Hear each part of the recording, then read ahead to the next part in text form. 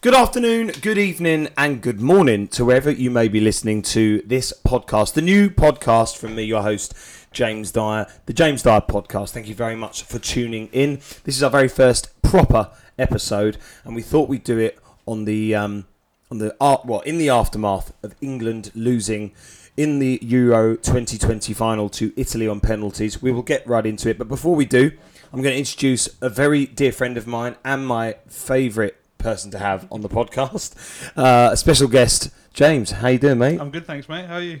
Yeah, all good. I would have been all right were it not for the fact that England lost on penalties last night. Sad. How do you feel about last night? What's your opinion?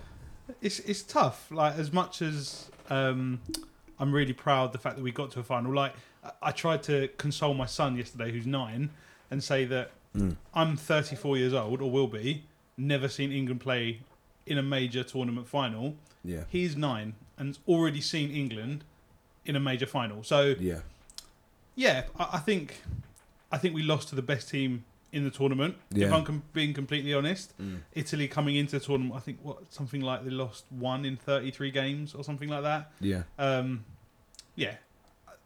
Big, probably some decisions on Southgate's head, but that's what he's paid for.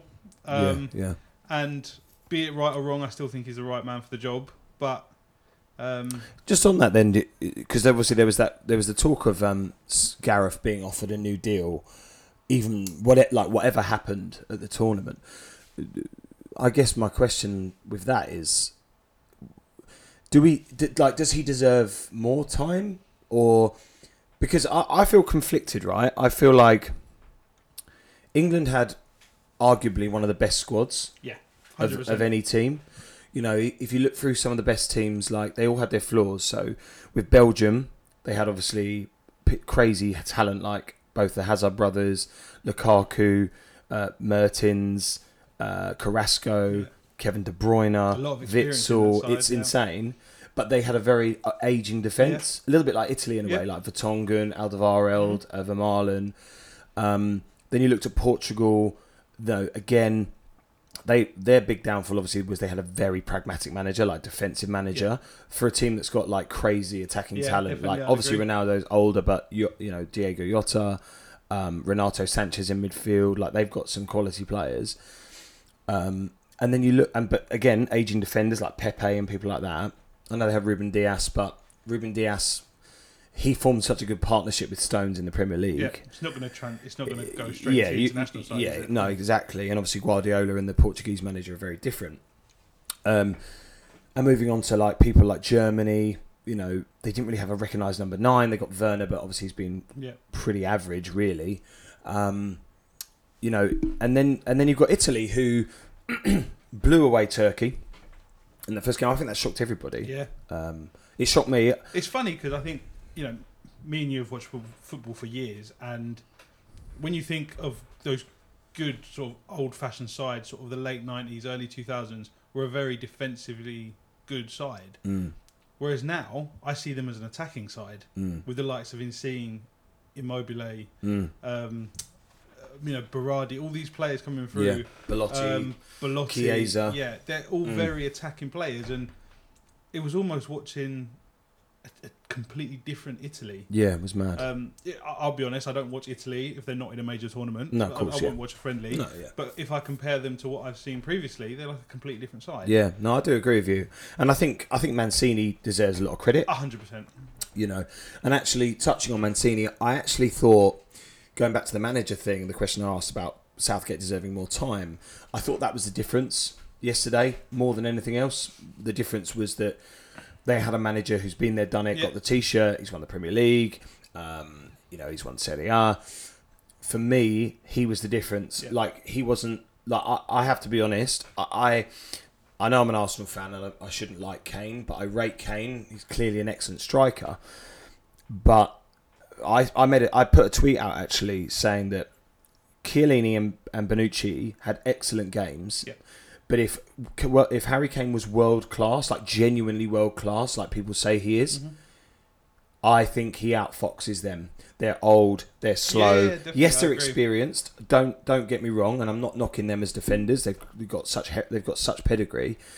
But for me, if Kane was world class, he outfoxes them at least once in the game, and I don't think he did. Yeah, I agree. And I think again, it goes back to the decision on the tactics. I know there were a few people. We were divided in opinion, let's say, going with 5 at the back with wing backs. And yes, it worked out for the first goal, but if we're being completely honest, that was a fluke. Yeah, I mean, it didn't work for the other 88 minutes. No. So I don't think the system was right for Harry Kane. I think when England go 4 at the back and have that extra man in midfield, it allows the likes of Declan Rice or Calvin Phillips to push forward and be that extra man, which then gives space to Sterling and... Who was on the wing yesterday? No one was on the wing. So no, I mean, it was Mount. That's it. It was Mount. Like playing more as a kind of like... I'm not quite 10. sure what role he was. He was almost like a free role, kind of. So I don't think the system was right for that game. And I think, if I'm being honest, that was the only mistake Gareth Southgate has made in the whole tournament. But it's the one that cost us the most, I'd say. Yeah, I agree. And you touched on a player there that I really like, who I think has done really well this tournament, is Calvin Phillips. Yeah. The Yorkshire Pirlo. Yeah, bless him. Yeah, a really good player, really talented, great energy, tough tackling, proper like Leeds man, or seems that way. But on young players, why do you think Saka was on the 5th penalty? Why? Because I can't work out a reason why a 19-year-old boy who's never, as far as I'm aware, taken a professional penalty in his short career, why he's taking probably the second most important, or either the most important penalty, or along with the first penalty, the equally important penalty. So unless you were a fly in the wall in the dressing room or in training, from what I'm hearing today, obviously the morning after, is Sancho, Rashford and Saka perform the best in training on penalties. Yeah, I read that somewhere. If Rashford, Sancho and Saka have smashed in every single penalty they've done in training, and they get to the final and they put their hands up and say, I want to take a penalty, I think that shows amazing belief from a manager that he puts that kind of faith in you as a player. And it's horrible that he missed it, but could you imagine if he scored it? Yeah, and I guess that's that's the thing we kind of touching on there, or we're alluding to the fact that penalties ultimately, whatever you say about them, they are a total lottery. Yep. And you never know what's going to happen. Donnarumma is a beast of a man. Goalkeeper. Yeah, I mean he's enormous presence in that goal. He's about twice the size of Saka in terms of height. Just a beast of a man, and penalties are a lottery at the end of the day. We're obviously, really heartbroken last night. It was obviously really painful to lose that, but not as painful as the aftermath, particularly on social media, but also, from what I understand, out after Wembley and that kind of thing. And obviously, we're talking about the racism directed specifically towards Sancho, Rashford and Saka. Obviously Sterling has experienced it a lot. But I wanted to say actually that it isn't just directed at those three, is it? It's an attack everyone. On the entire population of anybody with any different colour in this country, isn't 100%. It? And I said before we started recording today, like, it's fine being a black footballer when you're winning, but it seems like as soon as you lose, it's an issue. Yeah. And that's you make not a mistake, and you're thrown out to dry. That's not right. I think people forget. Marcus Rashford fed the poorest children in this country, and everyone was behind him. And he was given an OBE or some on MBE or something. But because he misses a penalty, he's automatically the villain. Yeah. No, that's not right. And the worst thing is, he isn't just a villain, he's a black villain. Yeah. And that's worse. Yeah. For those of you that don't know or can't see, because we're not filming this, it's obviously a podcast, James is originally from, has family heritage in Mauritius. Yeah. And so obviously isn't a white guy. And that's why it's always valuable to get an opinion of somebody else. As a white person, I've said this on social media before, and I've been criticised by it by a number of people on social media, but I've actually said I actually am embarrassed to be white at points. Yeah. Because it's just painfully embarrassing. Yeah. Because, and I know, the same with, let's say, it's the same with anything, but you know, it's not fair necessarily for me to say, oh, I'm embarrassed to be white, because there are a lot of white people that do good things. Yeah. But I'm kind of taking the racist stance on it, if you like, and generalising. Yeah. So what racists do is they take their opinion and they smother that all over every single black person or every single Asian person or every single person from Eastern Europe or whatever it might be. And I guess I'm kind of doing the same, as a white person, and a straight white male, I guess I find the racism a lot. Obviously, I can't empathise with it, but what I can do is be embarrassed by it and sort of almost ashamed of people that are of my colour, of my gender, if it's sexism or whatever. It's just desperately not unfortunate. That's really not doing it justice. It's just desperately disgusting. It's just deplorable at this point. And it kind of ruins everything that the last 4 or 5 weeks has stood for. In the darkest time, the whole country have come together following England to a European Cup final. Yeah. And it's automatically undone by the actions of a few. It's just such a shame. And it is. Today at work, people messages pinging around. We have a DNA strand at work, a BAME DNA strand, and someone on there said that her eldest son, who's a teenager, was worrying about going to football training today. Yeah. He's a black male. Yeah, he that's has to appalling. go to football training this afternoon. Yeah. Knowing that he's potentially going to get some stick from his mates, whether it be a bit of fun or openly racist. Yeah. He shouldn't have to worry about that because someone missed a penalty. No, of course. It's just disgusting. Yeah, and do you know what? I think you touched on a good point where you said whether it's a bit of fun or just clear out racism. I think the problem is there are a lot of people that pass off racially motivated comments. Oh, it's just banter. Yeah. Oh, it's just I'm having a laugh. I'm just having a joke. It's no, but what you don't understand is it's there's not substance funny. behind that. Yeah, there's belief and there's a kind of substance behind the comment that you just think, that's not really funny though, is it? Yeah. Sort of thing. So, ladies and gentlemen, guys that have been listening, 12.5 minutes in, and we've been pretty depressing so far. Been all about England's defeat and all about racism. But what we should say is that James and I have been friends for a very long time. We have also started a YouTube channel, which is going to be rebranded soon. It was originally called TEA, or The Eloquent Arsenal, or T. That will change in formation with the podcast, and we're hoping to build the episodes. James and I have been friends for a very, very long time. Back in school. When did you join? Year 8? 8. Year 8. So for those listeners that may be abroad or those kind of things, year 8 would be kind of second year, I guess. Kind of the age of about 13, roughly. And we've known each other since then, been very good friends. And it's just great to have James on.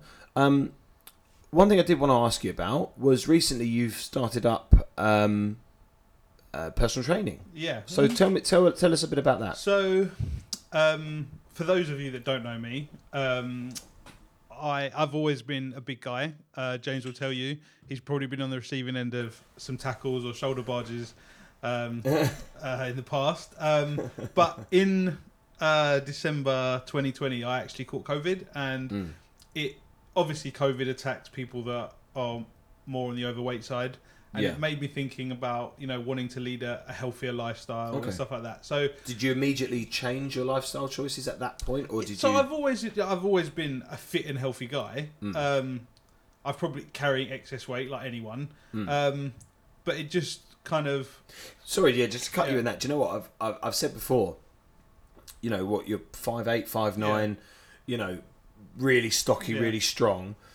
But you've always been very quick. Yeah. You've always been very fit. You've always been able to run around. You've always been able to play football for hours on end. We used to do it all the time. So yes, no, sorry to cut you, but that's one thing that's a good point to make. So since kind of once I recovered from COVID, and I'm lucky to be one of the people that got over it quite quickly, sort of within 2 weeks. I immediately made a decision to want to lead a healthier lifestyle. Yeah. So I've always enjoyed going gym and stuff like that. Yeah. So sure. I started training myself, going to the gym again and working out at home, and I began to see the weight slowly fall off. You know, Rome wasn't built in a day, so of course, it's never going to be fixed overnight. And I made the decision to start a personal training course. So I'm about 6 months in now. But whilst I'm training, I want to open up to about 10 people. Yeah. Just to, I guess, test the business model. Yeah, test the business model. Yeah. So to be a personal trainer, you obviously, to train in a gym, you have to be certified to be able to train in a gym, health and safety and stuff like that. But actually, outside of training in a gym, you don't need any qualifications. Okay. So what I want to do is apply what I've learned to help other people in the same situation that I was in. Yeah. To help themselves lose weight and be confident that they'll be equipped to lead a healthier lifestyle after that. Yeah. So that's my main goal. That's wicked. So are you going to do presumably not just physical training, but also like diet plans and those kind of things? Yeah. So the qualification I'm following is to obviously be a qualified personal trainer and nutritionist. So nutrition is obviously a massive thing now. You know, there's fast food on every bloody corner now. Yeah, of course. My kids want McDonald's after this. But it's all about making those healthier choices. So you know. Yeah, of course. If you want to go to KFC, there is a healthy option to KFC. If you want to go to McDonald's, you can go to McDonald's. You know, of course. But everything's got to be within the limit. And you know, I've been in the situation where you would just binge on food. You'd have bad days where you just eat constantly. Of course, yeah. And then panic about it later. Yeah. I just want to give people the knowledge and experience to control it themselves. And I think that's the first step for people, really. There's a lack of understanding. And there's a lot of misconceptions about training. People think that you go to a gym, lift massive heavy weights, which will put people off. Yeah, of course. Whereas it is the complete opposite. Yeah. I'm training someone at the moment, and I've been training him for 3 weeks, and already we're seeing results. Yeah. I just want to get rid of the misconceptions. Yeah. And for a guy that's, you know, this is not any disrespect, but for a guy that is small, like shorter, obviously, like you said, carrying a bit of excess weight, but is actually fit and healthy. It's just that's your body shape and size. I guess it's promoting that positive body image and those kind of things, of course, which obviously make a huge difference. Yeah, and you know, things like fat shaming people. You know, there are. I have accepted the fact I'm always going to be a stocky guy. I'm never going to be a 12 stone. Lean, slim gym type guy. I'm never going to be that, and I've accepted that. But that doesn't mean that I carry on how I used to be. Yeah. You know, for example, like dinners and stuff. At least 3 times a week, I'll have grilled meat of some kind. Yeah, yeah. One day a week, I'll have a cheat day. I'll have a pizza. I'll have a chicken and chips. You know. Yeah, yeah. There's nothing wrong with that, but it's all the stuff you read in the paper and the stuff in the media. You know, and then you got things like, I know this is crazy, but like the Netflix series Too Hot to Handle, Love Island, all of these things where you see these, don't get me wrong, you know, very fit men, you know, very slim women, you know, they're out there in their bikinis and their tight shorts and that kind of stuff. But I guess for people that are, let's say, normal, in inverted commas, that I know from my personal experience, like funny enough, I turned up to a gig a couple of weeks ago, and the bouncers that are on the door, who I've met many, many times, one of them said, your missus been feeding you? And I was like, I can't do the accent. But she was, and I was like, what do you mean? And he was like, you put on weight. And I was like, thank you. Now I feel really good about myself. I put this jumper on earlier thinking, I don't look too bad today. And you fucked that right up. So thank you for that. Oh no, that's brilliant. That's absolutely brilliant. So, just to flick it back very quickly to football again before we wrap up. So, Sancho signed for Manchester United. Yep. Today, I'm seeing very heavy links and positive ones with Rafael Varane from Real Madrid. What are your feelings as a Man United fan? What are your feelings at this point in time? Exciting times. I never thought in the season where there would be a European Championship that we would have signed someone like Jadon Sancho. Yeah. Obviously, It's taken 2 years. it's taken 2 years to get this done. I mean, it's the longest bloody transfer saga ever. But yeah, I mean, from what we saw of him in the Euros and what we've seen from him in the Bundesliga, he looks like a very exciting player. Yeah. Should have got more chances in Euros. Yeah, he should have. I trust that Southgate didn't think he was right for certain games, and he was right up until the final because we won every game all the way through. Rafael Varane, I mean, Harry Maguire has been absolutely immense. I have to say, right, we sat here on the YouTube channel a few months back, and I'm pretty sure in one of the videos we was like, he is rubbish. For 80 million quid, you've bought a fridge. Yeah. Where actually, credit where it's due, and whether it's because he's in an England shirt or whatever, I don't know.